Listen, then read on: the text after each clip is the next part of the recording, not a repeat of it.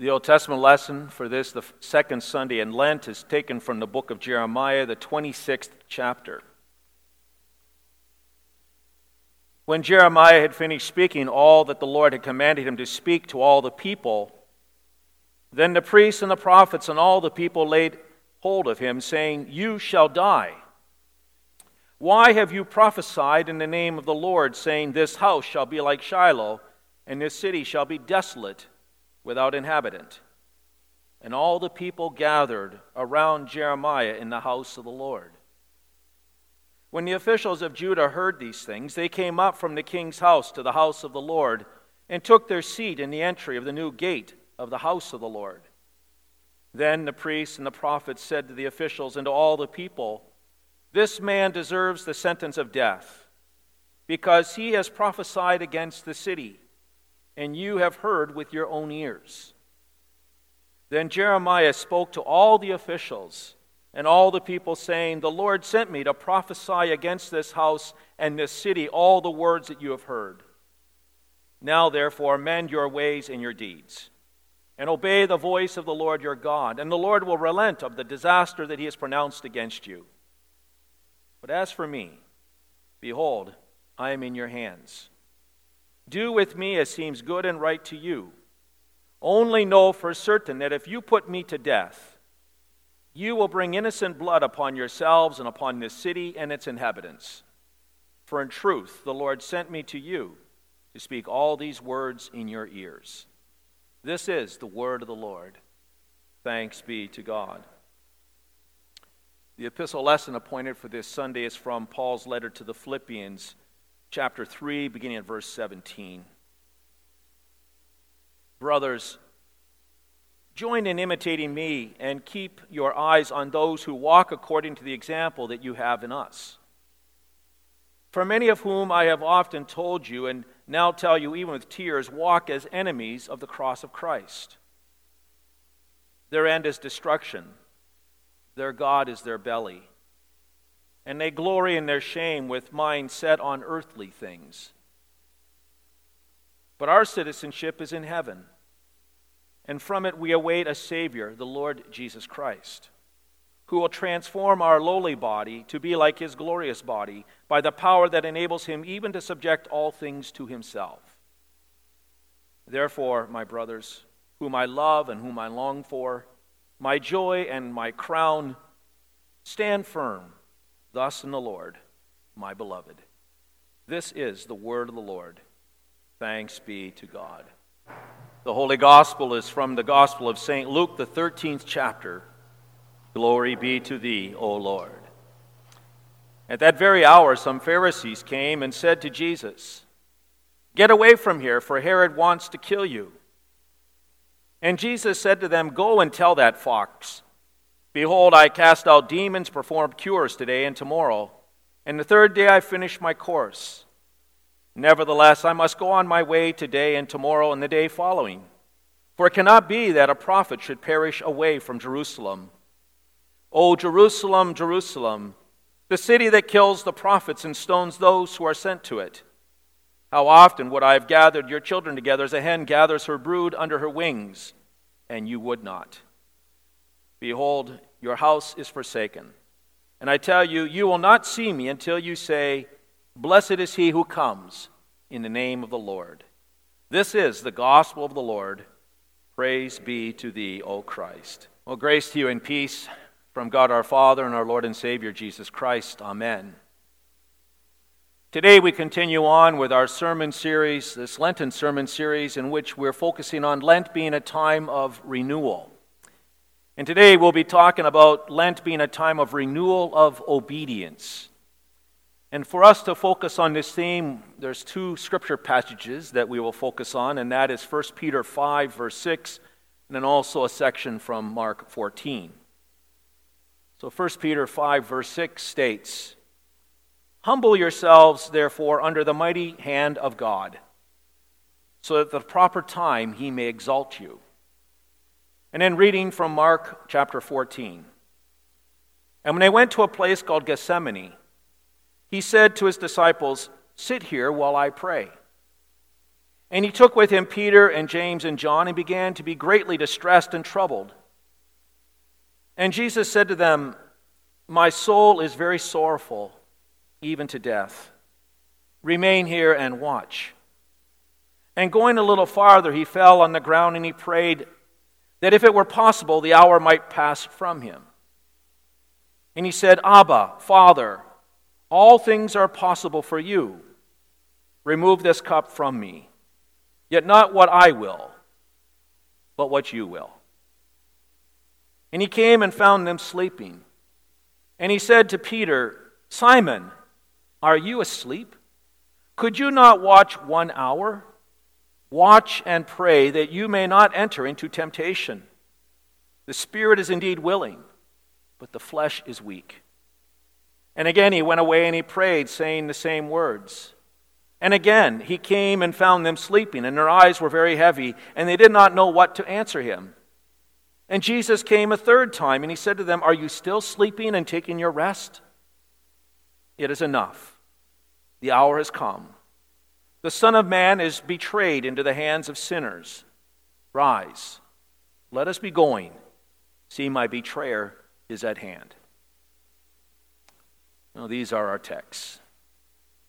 In the name of Jesus, our suffering servant, dear fellow believers in him. In her book, Legacy of a Pack Rat, Ruth Bell Graham recounts an incident involving herself and her son Ned. Ned and Ruth are traveling together in a car. Ned is not tall enough to see over the dashboard of the car. And Ned urges, "Hurry up, Mom." He's just too young to read the sign that says 45 miles per hour. When Ruth applies the brakes, he asks, "Why are you stopping, Mom?" Ned cannot see that a school bus has stopped in front of them with its red flashing lights. And as they start moving again, Ned urges, "Pass the bus, Mom." He's too small to see the double yellow lines. Ruth Graham thinks to herself, "Ned is much like me when I pray. Spiritually, I am too young to read the road signs and too small to see what lies ahead. How often I'm guilty of telling God how to run things." Do we see ourselves in Ruth? Do we find that sometimes because of our limited understanding, we grow impatient with God? Do we find ourselves questioning his ways? Do we find it difficult to humble ourselves under his mighty hand and obediently follow him? The Christian's life is a matter of daily obedience, of humbling ourselves before the Lord and obeying him in everything, in all circumstances of life. Humble yourselves, writes St. Peter.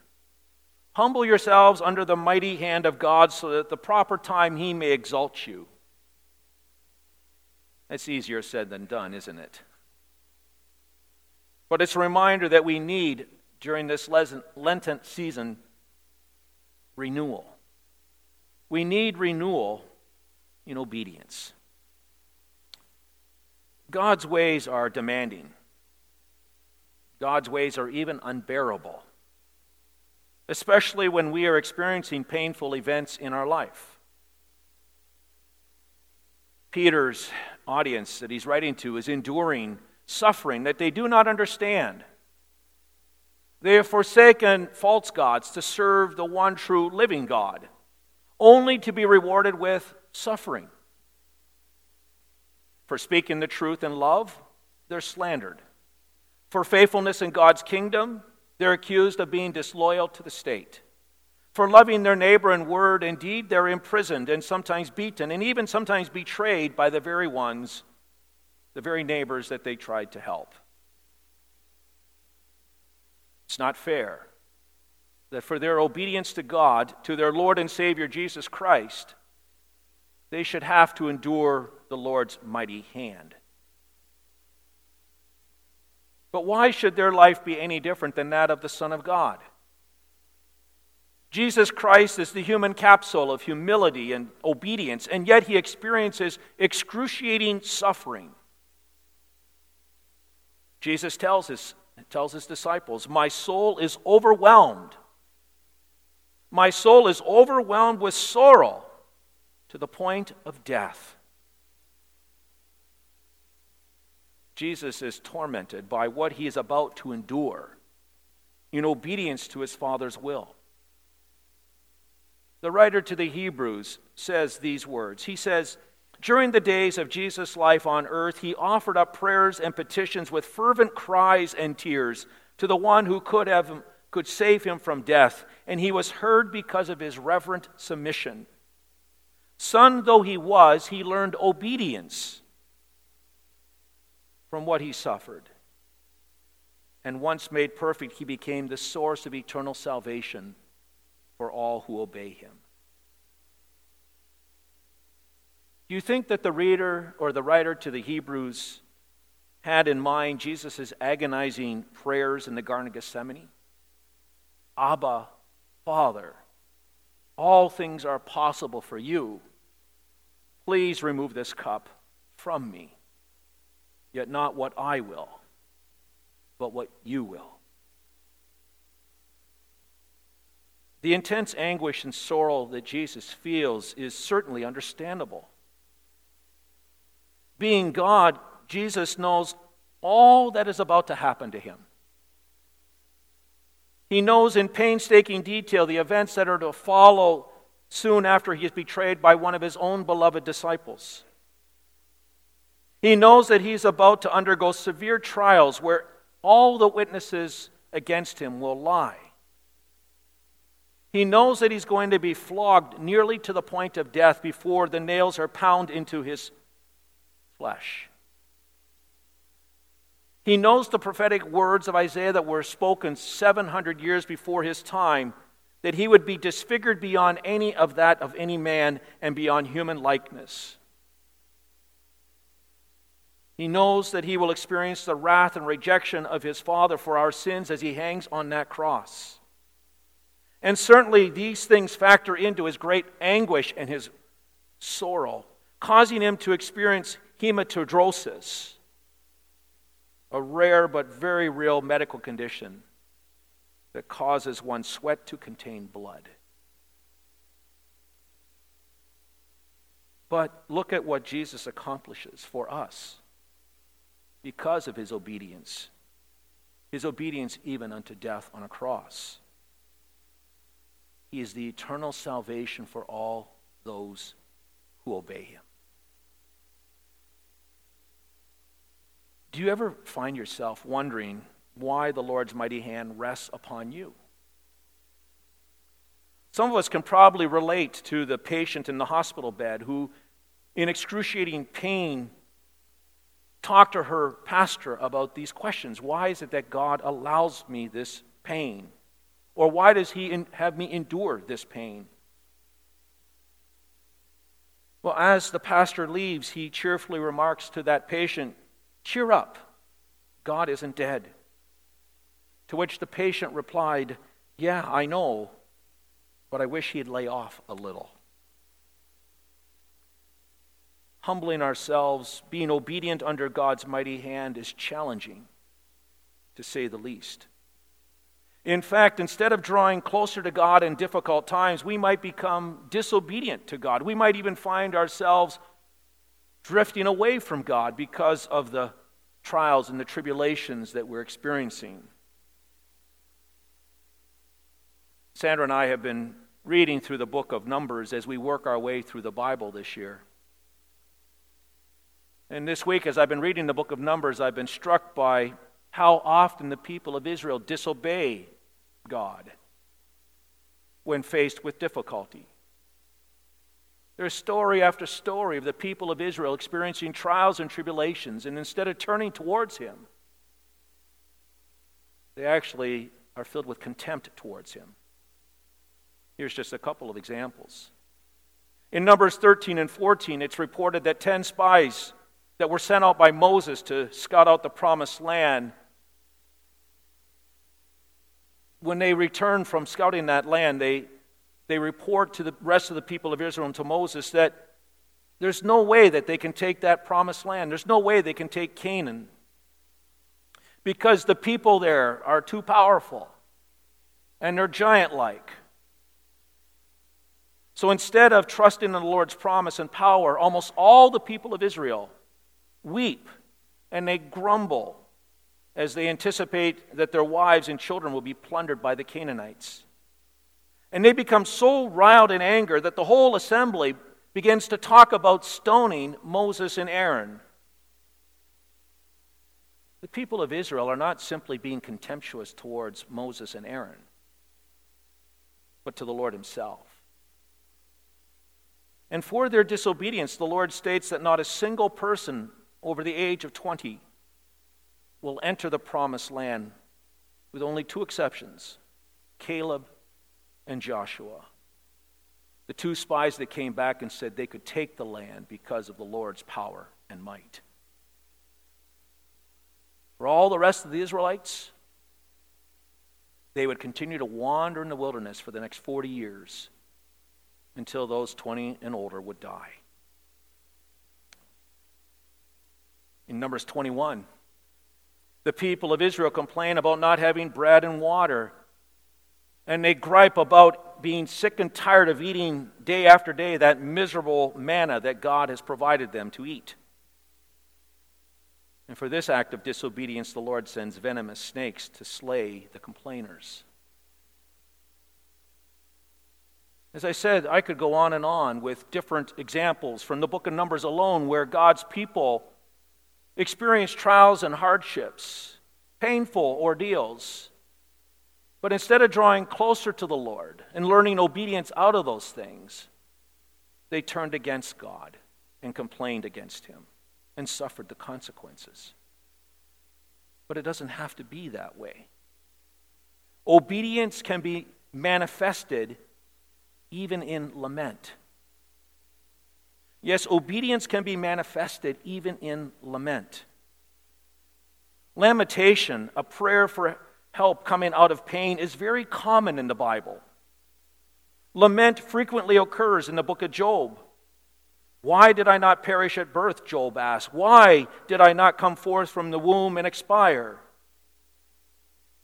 The prophets likewise cry out to God, such as Jeremiah, when he says, why is my pain continuous? Why is my wound incurable? And Habakkuk, the prophet, says, my legs tremble beneath me. I await the day of distress that will come upon the people who attack us. And about 1/3 of all of the Psalms, close to 50 in all, are laments.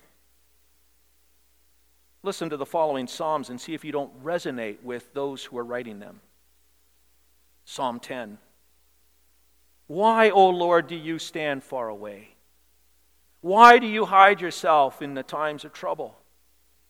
Arise, O Lord, O God, lift up your hand and forget not the afflicted. But the Lord is king forever and ever. The nations perish from his land. O Lord, you hear the desire of the afflicted. You will strengthen their heart. You will incline your ear to do justice to the fatherless and to the oppressed, so that man who is of the earth may strike terror and no more. Listen to this lament from Psalm 13.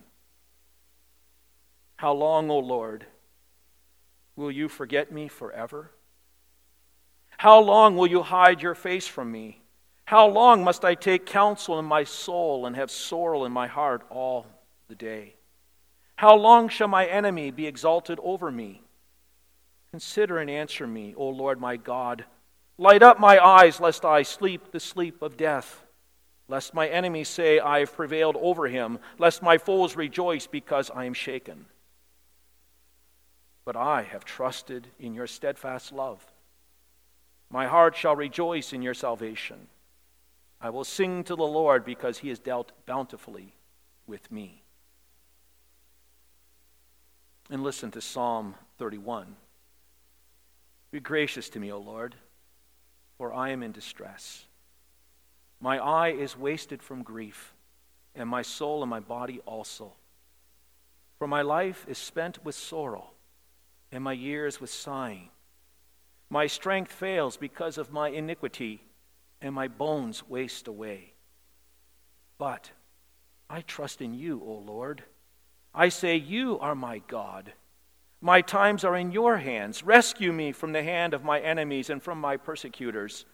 Make your face to shine on your servant. Save me in your steadfast love. Michael Gleanan, a member of the Order of the Friars Minor, writes, when we hurt physically, we cry out in pain. When we hurt religiously, we cry out in lament.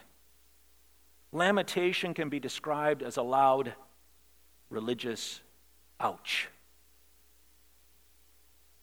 That's what these men of God do in these laments that can be found in the book of Psalms and throughout the Old Testament scriptures and in the New Testament as well. In their trials and tribulations, in their distress, they cry out, ouch. They demonstrate that obedience to God is manifested in lament. For amid their distress and sorrow, they entrust themselves to the merciful and steadfast love of God and His promise to give them victory. Is that not what Jesus does? The crucified one, forsaken by his eternal Father, prays, into your hands I commit my spirit. Indeed, Jesus dies a sinner's death. But he's resurrected from the dead, isn't he? He ascends on high where he rules and he reigns for all eternity.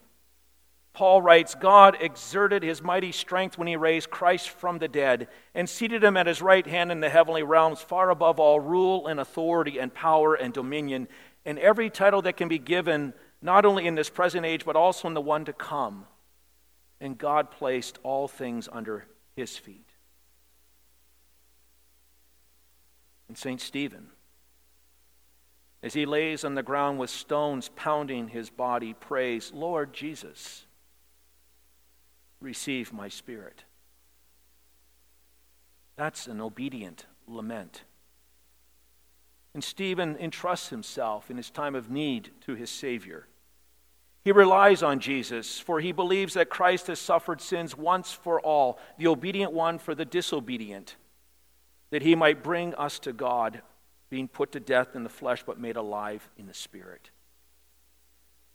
Stephen believes that even though he is grieved by various trials, even though he will die because of stoning, he yet rejoices with inexpressible joy that he is obtaining the outcome of his faith, the salvation of his soul. Friends, have you ever been so overcome with anguish that you not only feel overwhelmed with sorrow, but also utterly, completely, soul-despairingly alone, as if no one on earth could ever possibly understand the depths of your pain? In times like this, it is imperative to remember that God is merciful, that God abounds in love, steadfast love, as he so demonstrates on the cross of Calvary, and it is revealed again and again in the pages of sacred story, the Bible. He is present with you always to shoulder your burdens, to bear your sufferings, and to hear your distress. Not only does God understand and see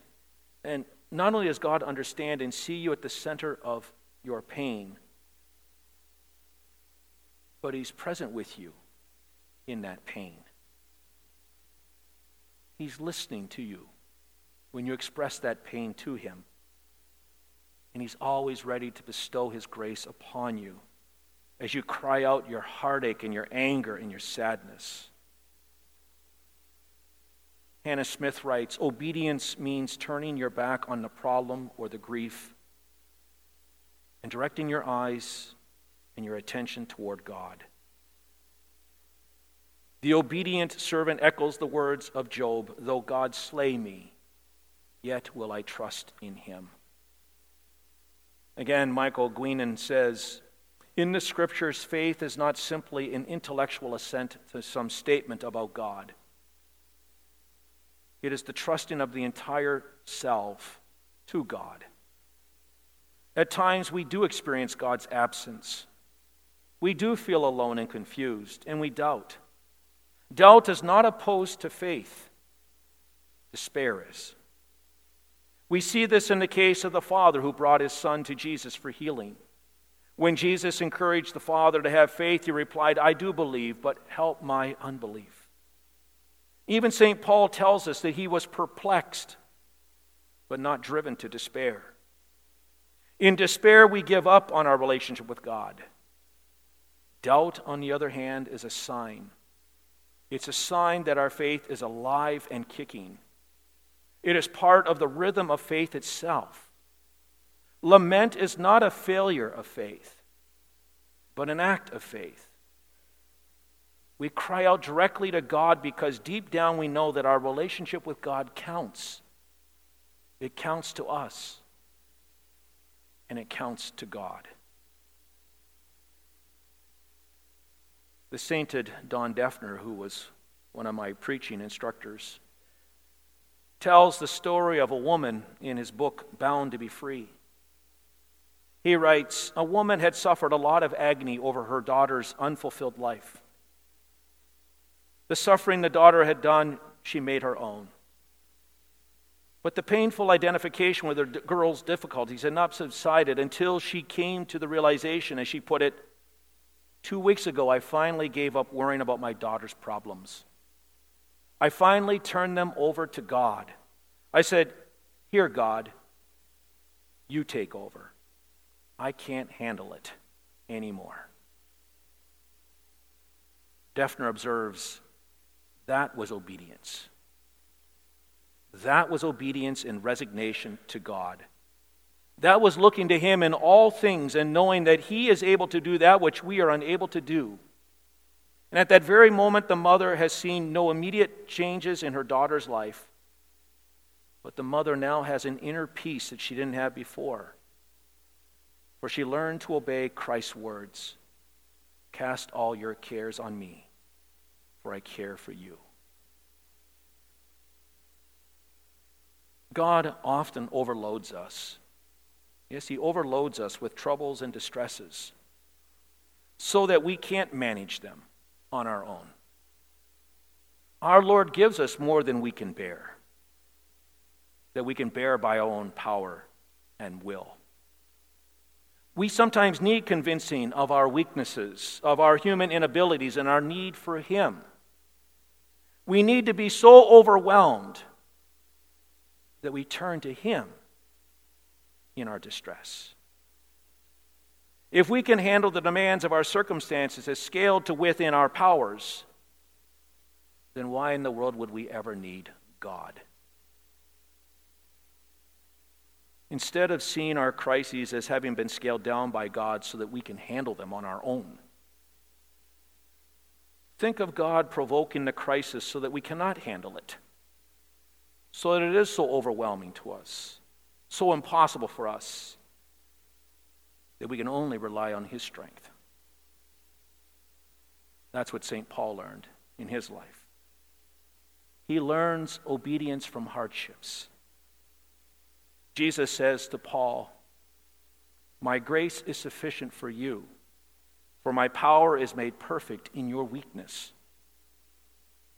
To which St. Paul then says, therefore I will boast all the more gladly because of my weaknesses, so that the power of Christ may rest upon me. For the sake of Christ, then, I am content with my weaknesses. I'm content with my insults and hardships and persecutions and calamities. For when I am weak,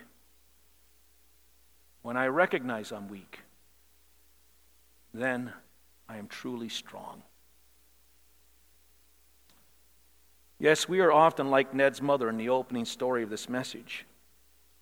We like to dictate to our Heavenly Father what He should or shouldn't do. We like to tell Him what He can and cannot expect from us. And yet our readings for today remind us that it is far better for us to obediently pray as Jesus did. Not my will, but your will be done. Yes, Lord, your will be done. Your perfect and good will, rooted in your eternal love for us through Jesus Christ, our Savior. Amen. And now may the peace of God, which surpasses all understanding, guard and keep your hearts and minds in Christ Jesus. Amen.